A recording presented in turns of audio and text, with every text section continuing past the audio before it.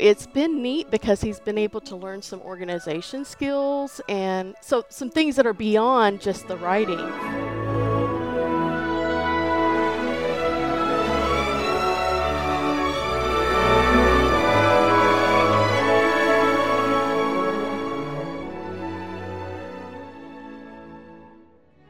Hello, and welcome to the Arts of Language podcast with Andrew Poudois, founder of the Institute for Excellence in Writing, or as many like to say, IEW. My name is Julie Walker, and I'm honored to serve Andrew and IEW as the Chief Marketing Officer. Our goal is to equip teachers and teaching parents with methods and materials which will aid them in training their students to become confident and competent communicators and thinkers.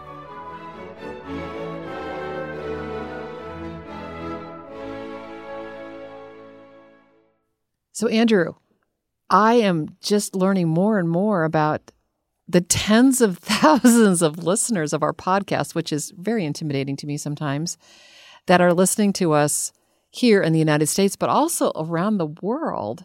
And it seems like that is continuing to grow. When we do our online conferences, we have people from, a dozen or more countries registering for our different events. And it literally just occurred to me 10 minutes ago, one of the reasons I think this is happening is there's so many more YouTubers who are talking about what we do here at IEW, and their message is crossing international boundaries. And YouTubers and podcasters and bloggers. Right. And it's kind of like a worldwide discussion is starting to occur. Yes. And I've wondered how is it that someone in Pakistan, for example, ends up watching our conference and then, emailing in like, how did you even hear about this? We certainly don't spend any effort marketing in Pakistan. No, we don't. But I wonder if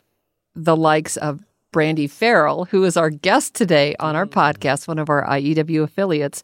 Brandy, maybe it was you who reached out to Pakistan and so that we had guests internationally. Well, welcome to our podcast, Brandy. Thank you. I'm glad to be here. Yeah, so I know you pretty well because we've met up almost every year for many years until we kind of got derailed for a couple there.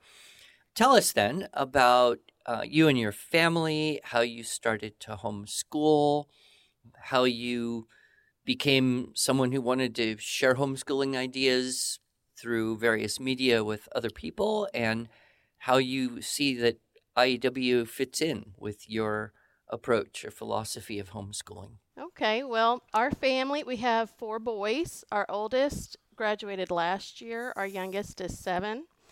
And we started homeschooling. Our oldest actually went to public school when he was in kindergarten, and he struggled a lot with writing. They were having him do some creative writing in kindergarten. And actually, we lived in Houston at the time, and I just remember specifically one prompt he was asked to write about, and it was about penguins. Well, in Houston, there's not a lot of penguins, and so his experience with penguins was pretty limited. So he got really frustrated, and he was an advanced reader at the time, and he was getting frustrated because he could recognize he was spelling things wrong, but he couldn't figure out how he was supposed to spell them because he was trying to match his writing level to his reading level. It just wasn't working out. So anyways, we just had this experience, and at the time, I was an engineer working down there. My husband was the stay-at-home dad, and that's when we started thinking about, well, what are we going to do? And that's about the time our third son was born when we were living down there. And it kind of changed my heart in the process of having the third boy and the fact that we were struggling with public school situation. And so I left my job, and my husband went to work because he wasn't about to homeschool.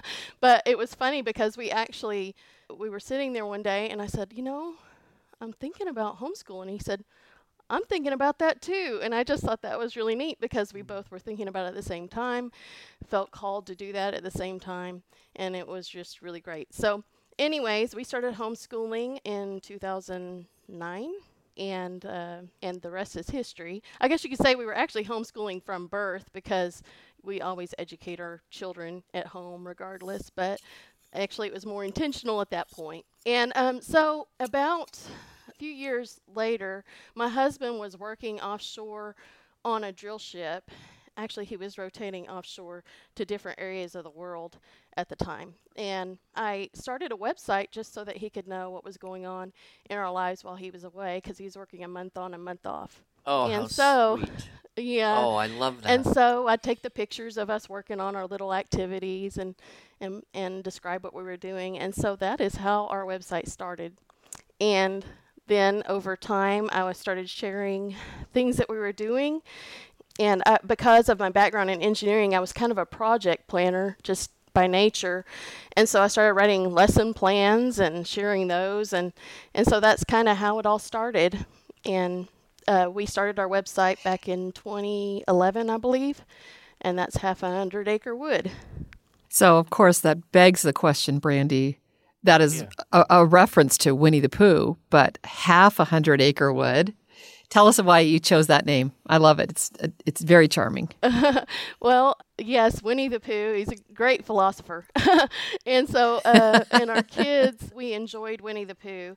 When we moved from Houston to Tennessee, we found about 50 acres. We live on 56 acres. And at the time, it was called Harmony Hills. And we kept thinking, we've got 3 boys. There's not a lot of peaceful situation here. And so we just didn't think it was the right name. And as we thought about it, it was funny because there's a lot of different places around our property that we just kind of nicknamed different things from different literature. And that became the name of our home, is Half a 100 Acre Wood. And I really don't know, except for the fact that, we loved Winnie the Pooh and literature in general. And you're on half of 100 acres. Yeah, no, it's very exactly. memorable. How old are your boys now? Stephen, our oldest, is 18. He is in his freshman year of college. And our youngest is 7. And then we have 2 other teenagers. So we have a 16-year-old and a 13-year-old. All right. Well, the days are long, but the years are fast. They are. I'm a boy mom too, Brandy. I have three sons. Special place in heaven for us, I think, boy moms. Yes. I love it. But there's another podcast about that. Yeah, right. Have you ever heard my talk on teaching boys and other children who would rather be making forts all day? Funny you mentioned that, because the way that we came across IEW, actually there was a homeschool group we were participating in, and they were doing a teaching, writing, structure, and style seminar. So I got my little seminar book, and I'm like, okay, I need help because I don't know how many more times I can write about penguins. So we went to that, and when you mentioned, you have this thing that you talk about where you've got the girl, you use like a stereotypical analogy, and you talk about a girl that writes and writes and writes, and a boy that typically, can't move a pen or pencil across the page type of thing. And I thought, that is my son. And so our oldest did not like writing whatsoever. And I tried to convince him in all kinds of ways to write. I had him writing down monster truck names and Thomas the Tank Engine names, anything Nice. to get him to write. And so whenever I came across whenever I heard you in that seminar and you broke it down and you made it okay, that was just so comforting. And then beyond that, later on, I came across your teaching, the podcast that you just told me about, the forts all day, and also your reading list for boys that would rather build forts all day. And so anyways, those were some great encouragements for me. Good. Well, so glad to hear that. So you have a niche, you have a bit of a following, and how would you describe in general the people that are drawn to visit your website again and again? Are they mostly new homeschoolers looking for ideas? Are they mostly pretty well in the trenches for years and looking for just kind of ideas to keep going, emotional support, community? Or do you have people who are just like, I don't even think I want to do this crazy idea of homeschooling, but it looks okay from her pictures and her stuff? Yes, so we have we have a lot of different types of people that come to our website. A lot of people know about it from classical education background, and it's usually word of mouth that goes out to people about our website from the resources that we provide. And we have two curriculum lines that we offer, and one of them is missions focused curriculum, and the other one is called Script and Scribe. It's handwriting curriculum, and it incorporates like poetry and picture study and those types of things. So anyways, a lot of people come to our website because they're interested in missions focused curriculum, or they hear about how cursive can help a student who is struggling with being able to write, just like moving that pen or pencil across the page. And a lot of people, I would say the majority of the people that come to our website are probably just maybe a year or two in to homeschooling. Occasionally, we have people contact me that are totally new, and they're just wondering how to do this. And so I like to help people in any way that I can as we're going through and answering their questions and that type of thing.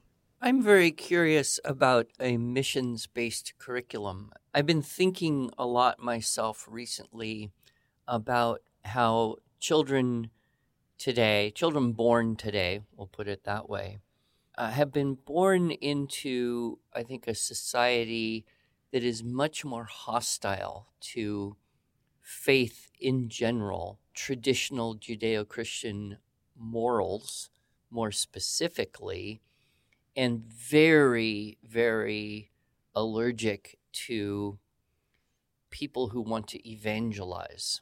And this is kind of new for all of us. It wasn't that way even 15, 20 years ago. So there's this kind of anti-faith anger that is boiling up in various places. And I think about, how are our, I think about my grandchildren because they're all single digits young right now. But what is the climate going to be when they're adults in 20 years? And how are they going to remain strong in faith and determination and vision when pretty much the whole world is just going to scream, "You're stupid and you're evil"? Do you think about that? Yes, I do. So it's interesting because Elizabeth Elliot, she stated in one of the biographies that she wrote, actually she wrote a biography of Amy Carmichael, and who is another missionary. So it's a missionary writing another biography of another missionary. But she said we read biographies to get out of our skin, or to get out of our situation and into another's skin. And then she said, the Christian life comes down to two simple things, trust and obedience. What does that mean exactly? We could hold a seminar and talk about it. Visual aids are better. Look at a life. And so that's kind of, I think about how there's this cloud of witnesses, and I kind of see that as something that's referred to in Hebrews 12. But I see that as stretching across time and space. And there are people that have gone through different struggles all through the Christian faith. But even aside from that, just normal everyday, I mean, like we've had all kinds of things that we've had to face regardless of what our faith is.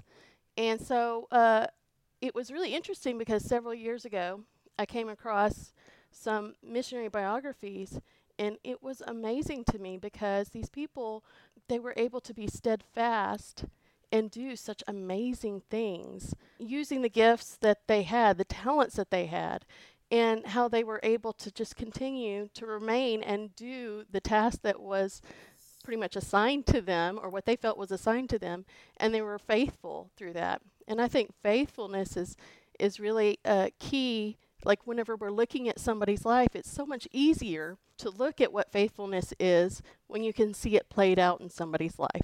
Yeah, and we can see that through all of history, and not even limited to, particular Christian missionary efforts. Like George Washington comes Right. to mind.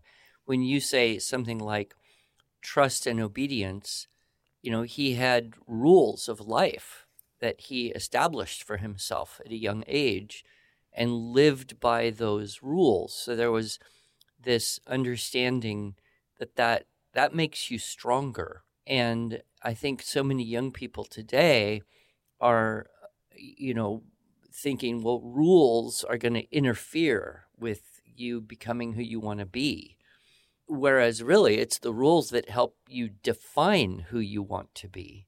So tell us just a few of your favorite recommendations for biographies, because I also feel that reading biographies to children is, number one, the best way to introduce them to a particular time and place of history.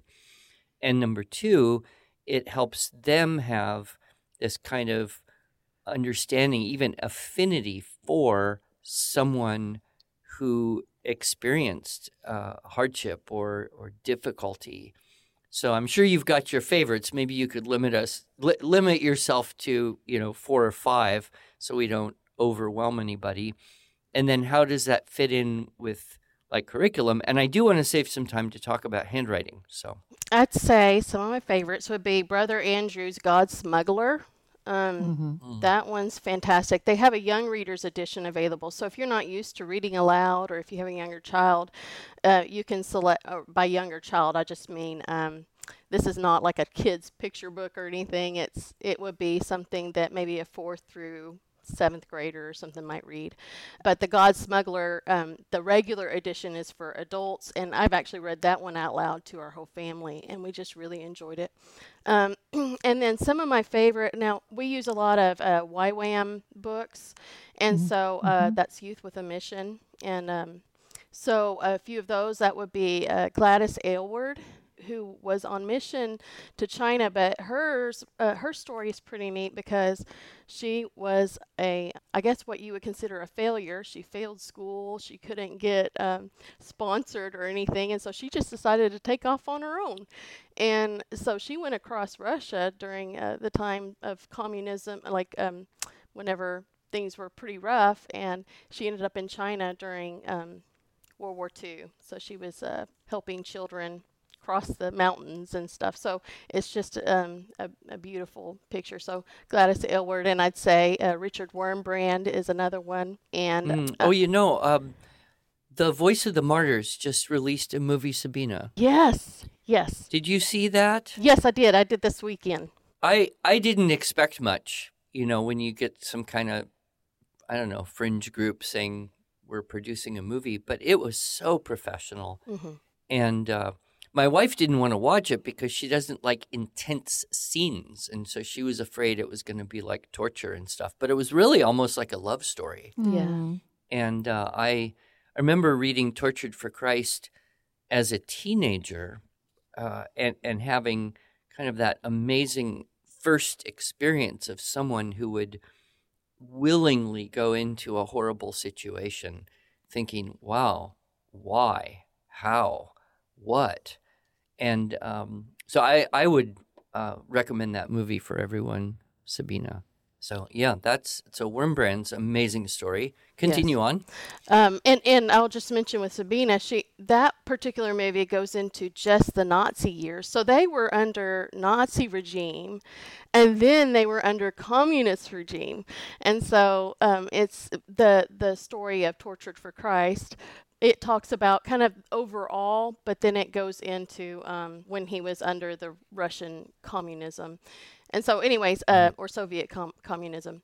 So I thought it was really interesting because we got to the end of Sabina and we're like, but there's more to the story. But then I realized that the subtitle is the Nazi years. Oh, okay.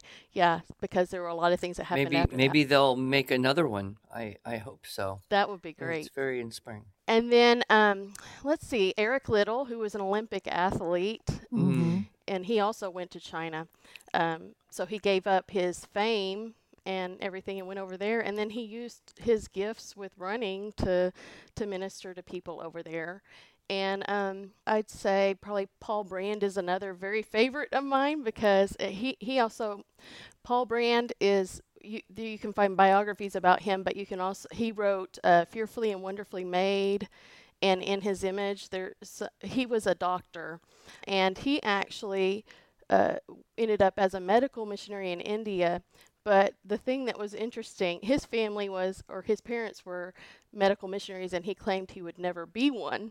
But then eventually, through all the circumstances he faced, he ended up learning how to restructure hands during World War II. He was working with pilots who had their hands messed up and that type of thing because of a design flaw in the planes that they were flying. And so then he used that knowledge, and he noticed that the leprosy patients in India no longer had use of their hands. And so he actually learned how to rewire their hands in order for them to regain control and be able to make a living, like to do things for themselves. So it's just really interesting, because if you're fascinated with medical things, it goes into a lot of detail. It's very fascinating. So those are just a few, Wow. but I've got a ton of them. I really have enjoyed. I bet you do. Well, I'm going to refer people to this because I think it's more timely now than ever that we help our children have the vision that it's not only okay, but it is a blessing to enter into danger or to suffer for their faith. And that's just a really hard concept because the modern world is essentially trying to teach all young people the two most important things are security and comfort. And so when you read of people who give up intentionally both security and comfort, that it just touches on such a real part of what it means to be a human in the noble sense of the word. So, okay, we've got to shift over because I'll bet that you and I have some very similar ideas about handwriting. So while most of the world is careening towards screens, trying to get iPads and tablets into first grade classrooms, thinking this is somehow going to improve education, the research I've found is almost the opposite. That the more technology you push, the lower the basic skills of reading and writing and math calculation, particularly in the primary and elementary grades. So what inspired you to promote handwriting and how do you teach it? Well, so let's see. Okay, we ended up with the struggles with our oldest son.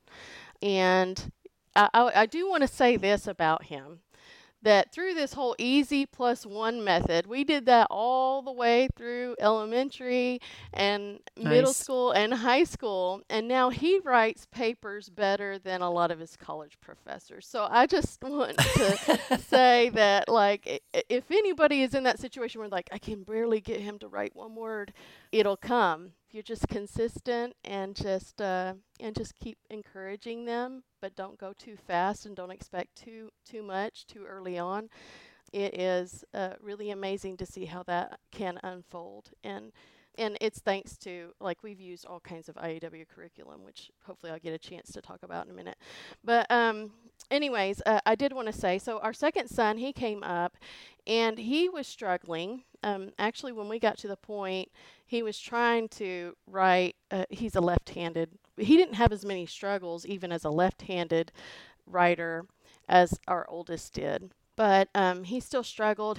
At that point, I was teaching both print and cursive, and kind of the traditional method, starting with print, moving to cursive whenever they get to second or third grade. And so I had him really drilling that, but he really struggled. There weren't a lot of options out there that taught them how to go from individual letters to connecting those together into words and sentences. And so that was the first thing that I put together. It's called the Letter Connector. And I ended up making a book for him that helped gradually pull him through all those different connections and then into the tricky letter connections and that type of thing. And so that was my first. And then the third son came along, and at that time I found out that up until 1921, cursive was taught first before print manuscript handwriting. And a teacher came in and decided she thought it would be beneficial to students and help them if they learned to write in print first. Well, she ended up, I guess the common curriculum companies or the educational gurus of the time came across this, and they decided to develop the curriculum for print handwriting. Well, by 2 or 3 years into it, she said, never mind, it wasn't a good idea, let's go back to cursive. But by that time, the curriculum has shifted. So, wow, I did never know that story. yes, and it was because I had come across this idea that, I mean, it just seemed kind of ludicrous to me to start with cursive first because it was so different from what I was taught. But I thought, you know what? With our third son, it was the worst for him. He would write little messages, like really short ones, about like how much he loathed handwriting. I wish he had like actually practiced writing what he was supposed to write. But anyways, it was writing anyway, so I guess it was a victory. But so I decided to go ahead and set aside print handwriting and switch to cursive. And within just a few weeks, he was no longer complaining and he was doing his work. And I thought, that's interesting. So once I did that, then we had one more son coming up that I was able to try it from the very beginning. So I was like, okay, I'm going to try this. And so, and he is in second grade now. And so it was really slow starting. We worked a lot with large motor skills, like using the full body to do the motions for cursive letters and that type of thing. And then we used laminated cards for him to practice until he got his fine motor strength up. But now that he's in second grade, he's writing at the same level in cursive as his older brother was in 5th and 6th grade. So it's like that gap shifted so quickly. Once he got to that certain point when he was ready, cursive helped him so much. He doesn't have problems. See, some of the problems that we had encountered was like capitalizing letters in the middle of words, writing all over the page with no consistent spacing. Some words were crammed together to make it look like it was one word, and some words were separate. The letters were separated so it looked like different words. All that happened with print handwriting, but when we moved to cursive, it was no longer a problem because it all connects, and when you're done with the word, you just go over a space and you start another one. And so it was just really interesting. And then reversing B's and D's and P's and Q's and all that kind of stuff. It just really simplified things, but it was very surprising because I did not expect that outcome. Sounds like your experience is a little bit like mine. I sometimes think God gave me the children he gave me simply so that I could learn stuff from them and then teach that to other parents. Right. And each one of them, my children, because I'm a more public figure, I think, they suffer the fact that I tell stories about them to the whole world. But anyway, we're almost out of time.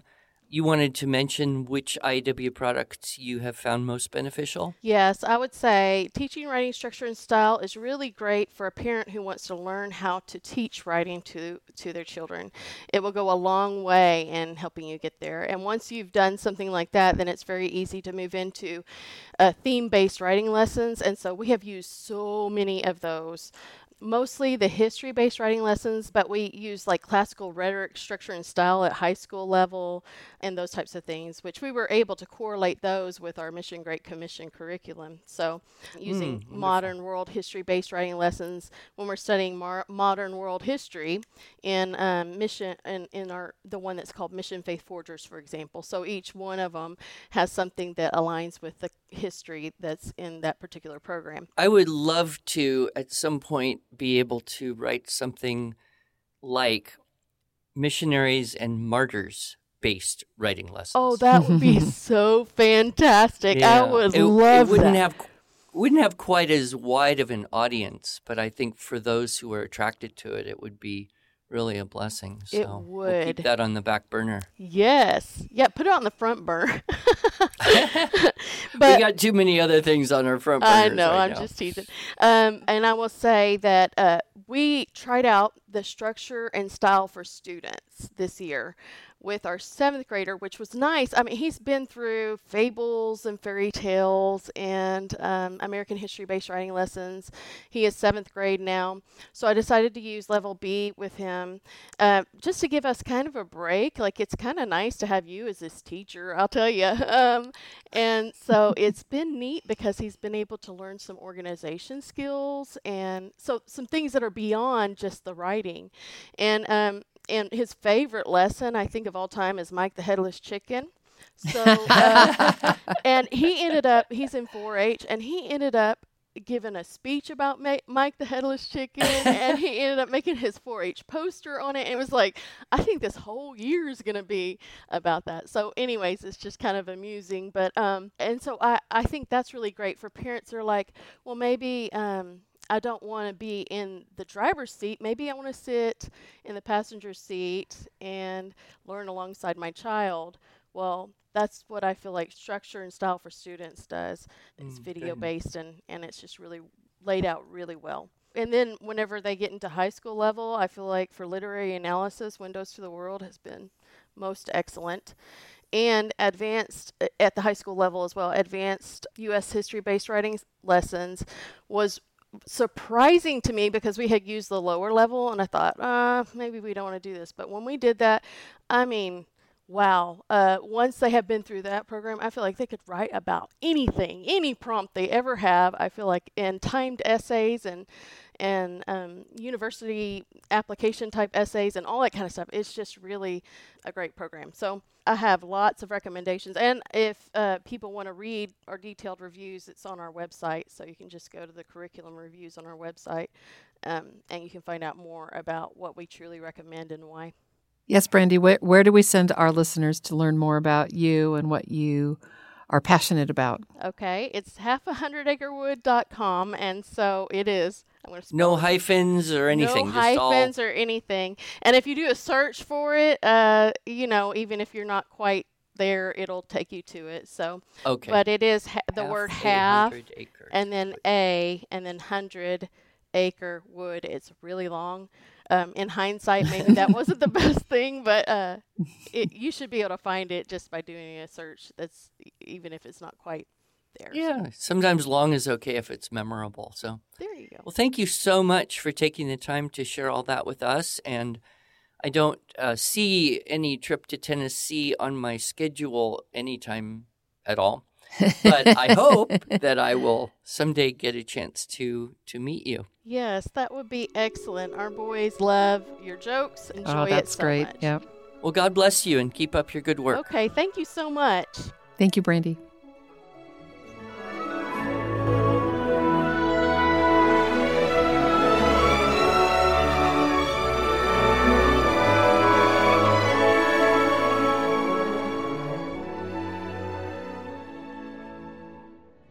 Thanks so much for joining us. If you enjoyed this episode and want to hear more, please subscribe to our podcast in iTunes, Google Podcasts, Stitcher, or Spotify, or just visit us each week at iew.com/podcasts. Here you can also find show notes and relevant links from today's broadcast. One last thing, would you mind going to iTunes to rate and review our podcast? This really helps other smart, caring listeners like you find us. Thanks so much.